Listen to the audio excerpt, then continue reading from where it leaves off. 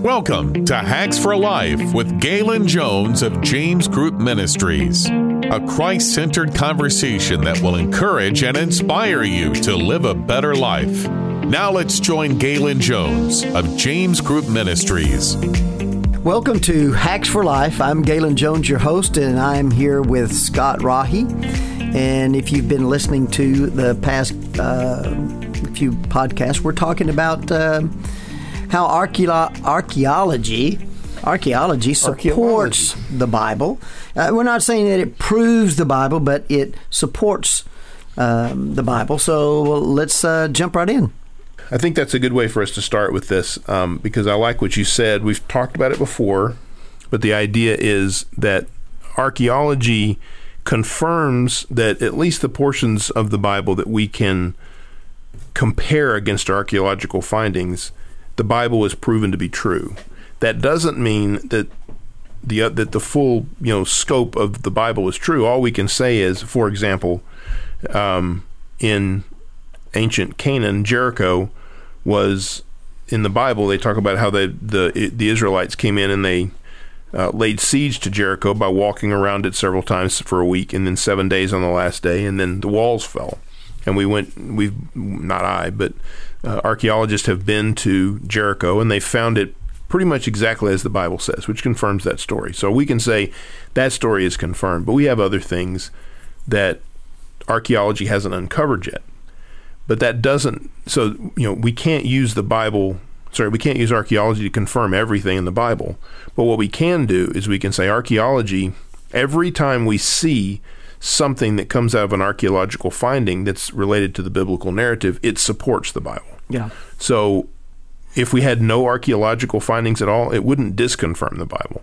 This is just sort of an additional benefit that we get, something that helps sort of strengthen the case for it. Right. And we talked in our previous conversations about how, when we look at places where digs have taken place, archaeological digs have taken place, it's just a very small portion. Yeah, I think around 2%. Yeah, which is just incredible. Imagine if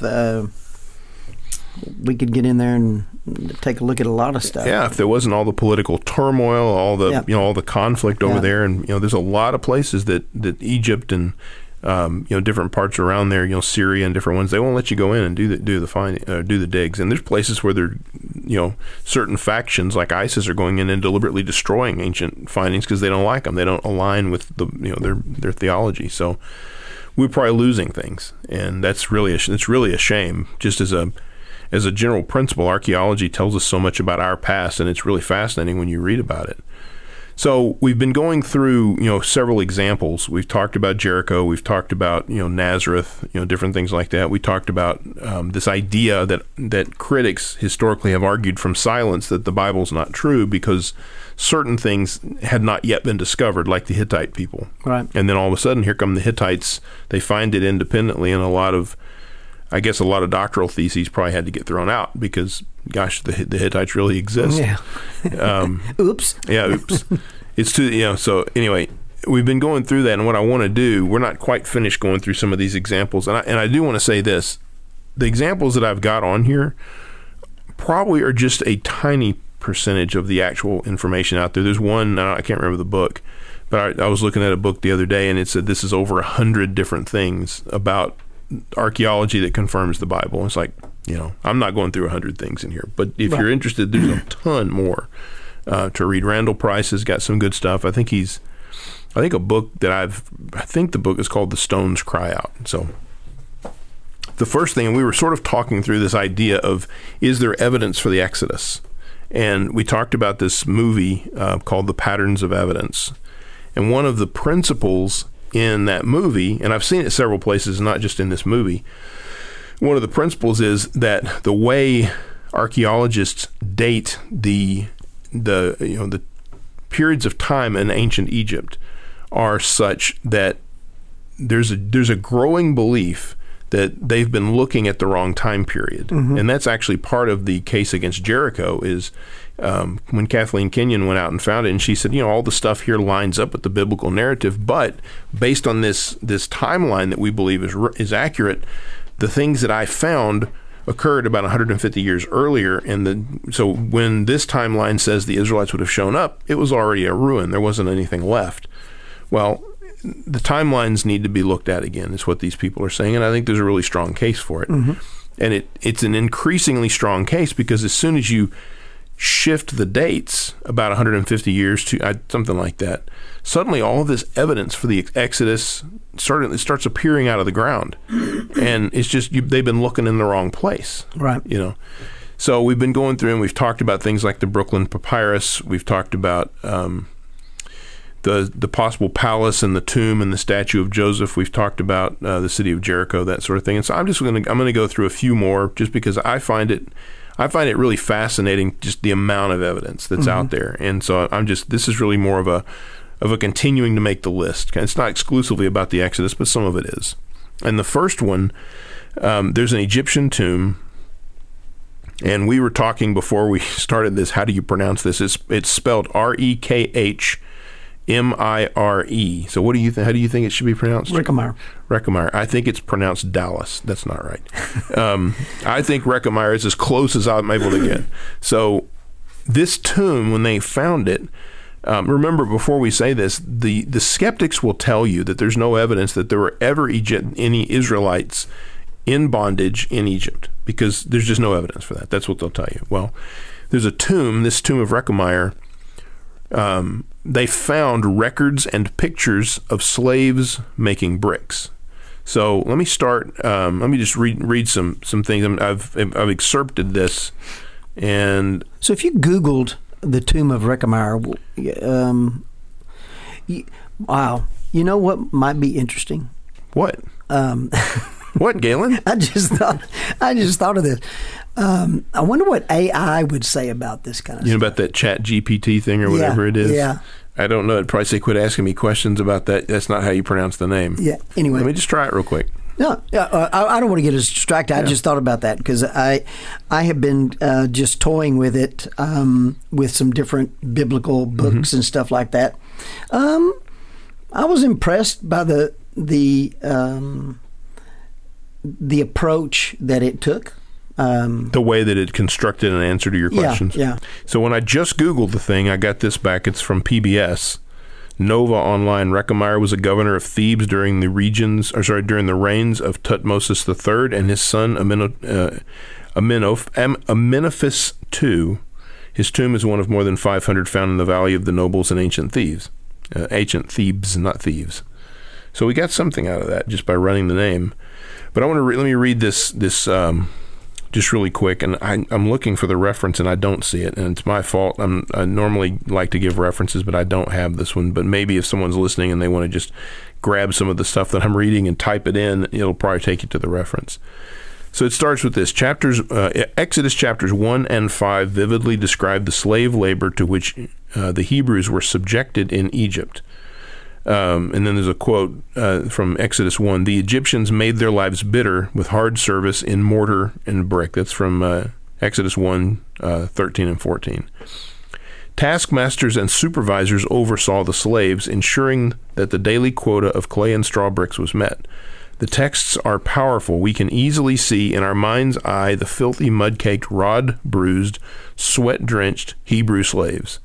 From Egypt's Old Kingdom and all the way through to the end of the Hyksos period, about 2700 to 1550 BC.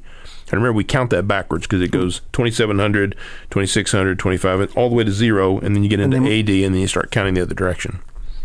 So all the way through the end of the Hyksos period, various Egyptian records have survived concerning brickmaking, but it is only in the New Kingdom's era, roughly 1550 to 1069 BC, that we begin to find records of slaves from the Levant region being put to work in the brick fields. We have reports of brick quotas and the building purposes to which the bricks were put. We even have a report from an overseer complaining that there is insufficient straw in the region for his team to meet their daily quota of bricks. This all matches the situation and time period envisaged in in Exodus 1 and 5 perfectly. In addition to these written documents, scenes adorning the lavish tomb chapel of the Egyptian government official Vizier Rekhamire from around 1450 BC bring the biblical text to life before our very eyes. This scene, with its adjoining texts, shows Nubian and Syro-Canaanite slaves fetching and mixing mud and water to make bricks, shaping the bricks in molds, then casting them and leaving them to dry before measuring off the results and carrying them to where they would be used. All this activity happens under the watchful gaze of rod-wielding overseers. Altogether, the scene offers what biblical scholar and Egyptologist Professor Kenneth Kitchen has described as a vivid visual commentary on the biblical text. So, at least in the matter of bricks and hard service, the biblical text matches with uncanny precision what we know from ancient Egyptian sources, sources that later Israelite scribes could not have had access to.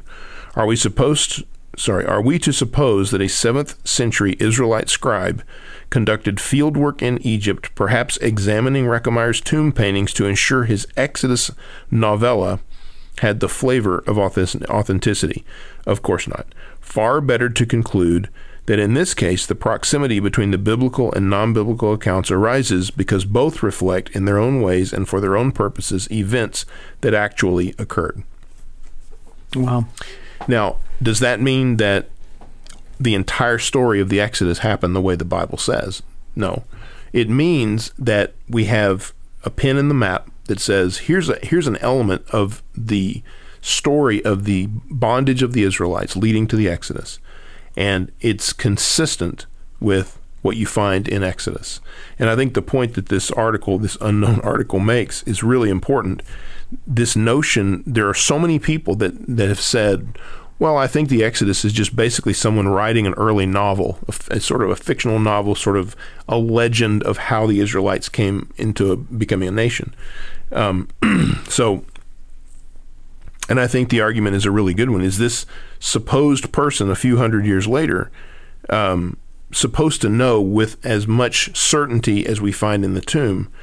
Is he supposed to have gone in there and seen the tomb and go, oh, I'm going to write my story based on this. This is how it happened. It stretches the imagination too far. Right. So, and just to give a sense of it, because, there's people that'll still say, if in talking to the internet atheists, the ones that are online, because I tend to talk to people on Facebook and different places, if we ever reach that point of the conversation, they'll bring up the Exodus. Interestingly enough, they do it less often these days, but they continue to bring it up, and they'll say, there's just no evidence for the Exodus, and there's no evidence that the Egyptians ever brought the Israelites into slavery or any of that stuff. And this is a growing body of evidence that I'm describing. One of the most interesting things is the fact that they've actually archaeologists have uncovered what's I think it's considered the largest excavated city in the ancient world. It's a city called Avaris, and I think I've mentioned it in previous podcasts. This whole city is filled with Semite graves, Semitic weapons, bones of animals that are buried with these people. It's not something that the Egyptians did. They didn't bury their animals with them, but Israelites did, Canaanites did. And the conclusion that they're reaching is that, in fact, these people in Avaris, and there's about 20 other of these places around it that haven't been excavated to this degree as Avaris has, but the conclusions they're coming to is that these are Syrians, Canaanite people. These are not Egyptian people. So we have a large body of Semitic people that are around that time, and we have the town that they lived in, and we've excavated it, and we found their tombs. And I think I've mentioned, and I know I've talked through this a little bit, so I may be repeating some of this, but we've talked about the fact that the evidence indicates that when you're looking at the bones and stuff, that earlier on these people were prosperous, and then all of a sudden their bones began to have deficiencies that indicated malnutrition and the hard work that you would see that a slave would have gone through. So it looks like they went from prosperity to great poverty and hard labor very quickly. And so that's consistent with what the biblical narrative says as well. Right. And also this, and again, I know I'm repeating some of this. It doesn't hurt to say it more than once, because this is, if there's an area where the atheists just absolutely hone in on, there's really two in the Old Testament. Well, I mean, they go after the creation, but they really go after the story of Noah's Ark, and they go after the Exodus. And I'm not there's, I haven't really studied much about Noah's Ark, but this I have, and there's a lot of evidence here. So repeating it again is not a bad thing. In Genesis 45, Genesis 45, 9 and 10 says, "Hurry and go up to my father and say to him, thus says your Lord, just thus says your son Joseph, God has made me Lord of all Egypt." I don't have the whole screen. "Come down to me, do not tarry. You shall dwell in the land of Goshen, and you shall be near me, you and your children, and your children's children, and your flock, and your herds, and all that you have." Avaris and all those settlements, that's in Goshen. That's in the historic Goshen area. The area where they found what they think is Joseph's tomb, it's in the area of Goshen. So again, that lines up with the biblical account. In the burial sites, one of the things that's interesting is, in the narrative of the plagues, what was the 10th plague? The killing of the firstborn. The killing of the firstborn, the male firstborn specifically. Right. Yeah. Yeah. And when they started looking at these graves, they were finding that, typically they say that when they examine these graves, about 25% of these skeletons, all over the East, all over the ancient Near East, or about 25% of them are children. In Avaris, about 50% of them were children, which is a ridiculously high number. And they appeared to die roughly in the first 3 months.